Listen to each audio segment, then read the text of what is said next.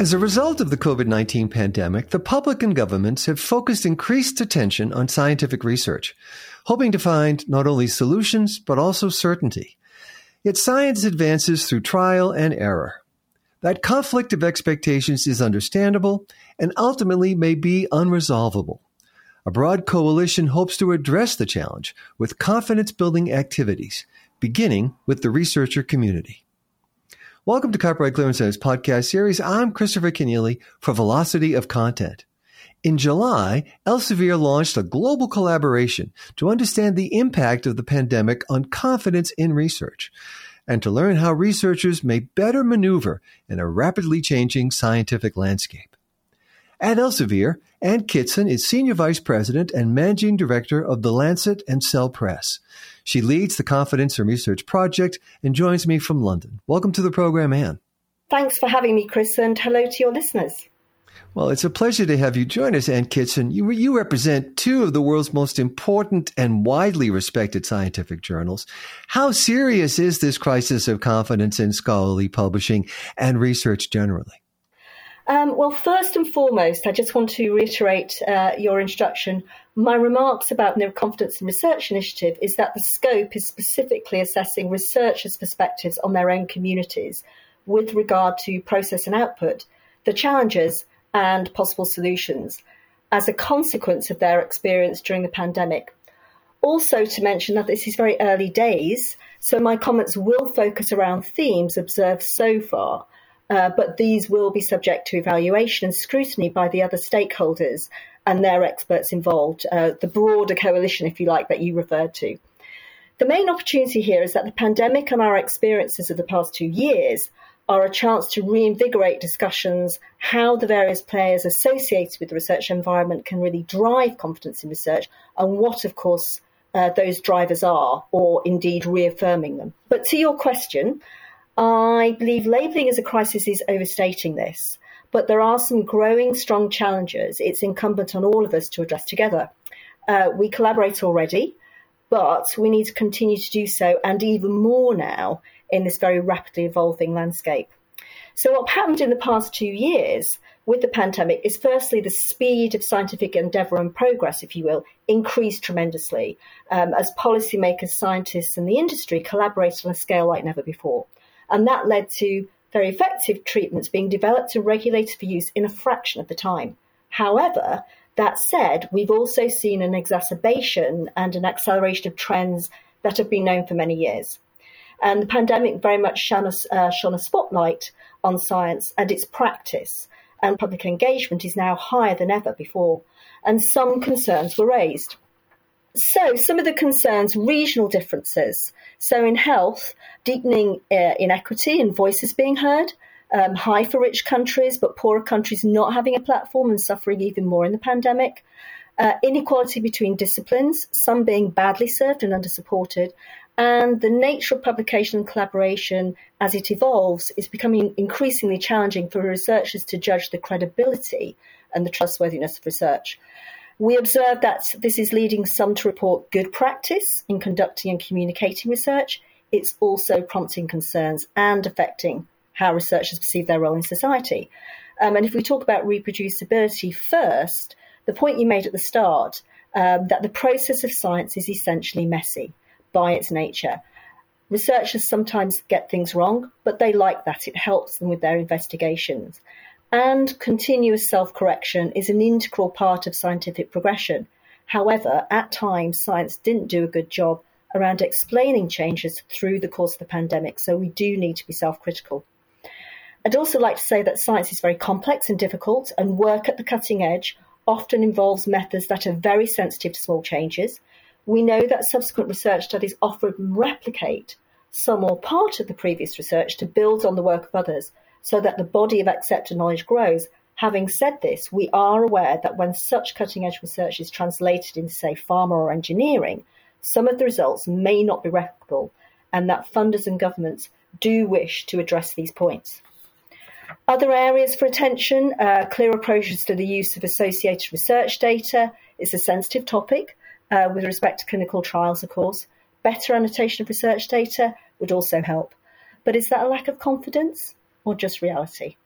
I'd also like to make a comment that reporting is much more transparent, more than ever before. But because science is complex and fast-moving, openness and transparency to support the surety and the research integrity becomes ever more critical. Last point I'd like to make about undermining confidence is the issue of paper mills. And there's a new study actually by COPE and STM of data submitted from a variety of investigations by leading publishers to get a sense of the scale of the problem. And it basically concludes that the submission of suspected fake research and also associated with fake authorship is growing and threatens to overwhelm the editorial process of a significant number of journals. So there's deep concern amongst a range of stakeholders, including publishers, research investigators and others, and a realisation that all stakeholders need to work together across the scholarly communication process to find solutions. And of course, there's predatory journals and the misuse of AI. So sorry, Chris, long answer. Well, there's a lot to discuss here, and you've identified several areas where there are gaps in credibility. So how will the Confidence in Research project begin to close those gaps? Right. So the Confidence in Research collaboration includes a field study conducted by one of our partners, The Economist Impact. And the idea in a nutshell is that it's going to culminate in an expansive report to be released this autumn. And just to go into some of the aims of the study, if you will, we want to evaluate researchers' perceptions of the impact of the pandemic on the production and communication of research, assess whether and how researchers have changed their behaviour as a result of the pandemic, identify gaps in researchers' confidence, and identify interventions that might help them effectively bolster both scientific practice and confidence in research. But we're not just doing the study, we've also got some other core elements. So we have a global advisory board who inform the design of the study. We've done expert interviews, in-depth interviews with the research community. We're doing in-country roundtables, and we've got a global expert panel. And just very small point, we started back in March. That's when we convened the global advisory board to inform the study, which we finalised in April, and then we deployed it into the field. And we've been collecting quantitative and qualitative data. And we've got some interim findings surfacing the core themes in July. We're also partnering, like I said, with regional organisations around the world to ensure that we capture the perspectives as we discuss the survey results to really get the rich context there. This month, we're in the midst of roundtables. We did one in the US about 10 days ago, and we're beginning to develop collaboration outputs from these. And then also in September, we'll finish these roundtables. We're having another global expert panel in mid-September, more regional convening partners meetings to basically continue building those outputs. And then finally in October, we hope to basically share those outputs. And we see it very much serving as a jumping off point to work on possible interventions with the coalition of stakeholders involved. Why are we doing this? I think it's fair to say Elsevier has got quite a long history actually of working with research, and as our aspiration and our hope is basically that we can put forward meaningful, actionable commitments and recommendations to support researchers. And of course, we have to do this with our stakeholders. We can't do this alone.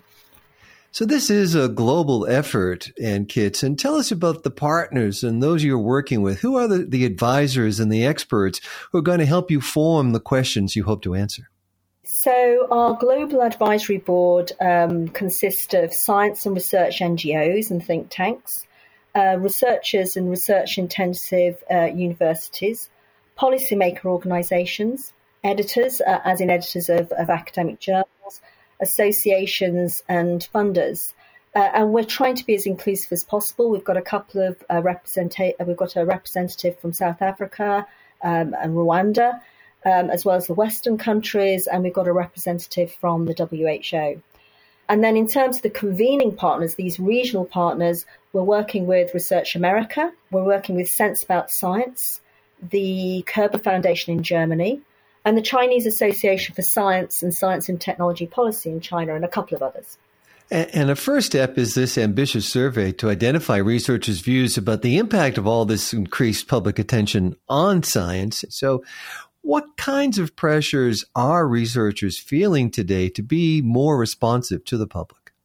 Okay, so I think one of the things that they are talking about is that while researchers seem to feel confident in talking about the design of their experiments and the methodology, the challenge some of them are mentioning is not just how to communicate about the science itself, but how to position their research, so reporting in context to help understanding of the nature of the work being done. So, for instance, where they place their level of confidence, especially when we're seeing research reported at very early stages. Why are they confident? How do they explain preliminary findings? How do they fit with the bigger picture and about the future research directions? So researchers are asking for more help on this. It seems like it's not about dialing up the communication, but getting support with explaining the complexity through to the public, doing that engagement.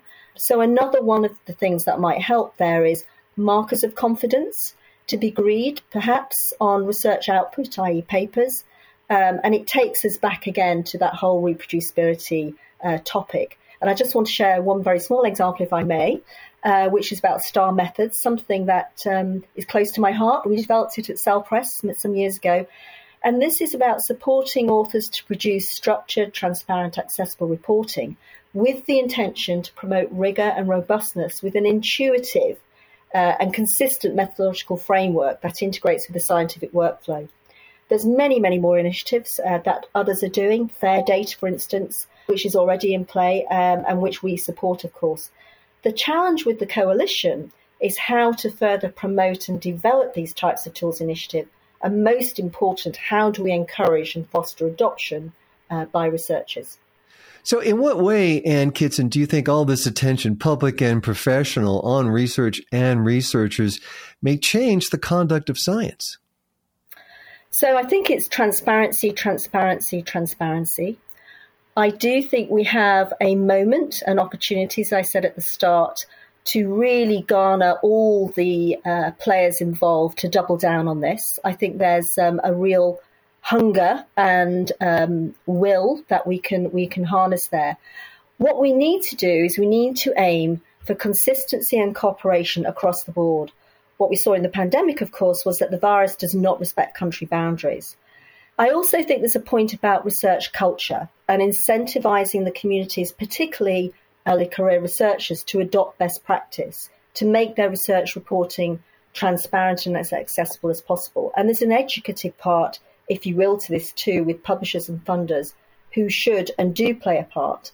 So it basically boils down again to having a renewed collective commitment to focus, to work on this together.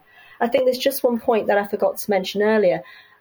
There absolutely has been lots of training, for example, around scientific communication for many years. This isn't new, but it's going back to that nuance of making sure that we talk about the research, the outputs in context, and also really publish those markers and almost try and codify that and encourage usage so that we can all have an increased level of confidence when we're assessing a particular study.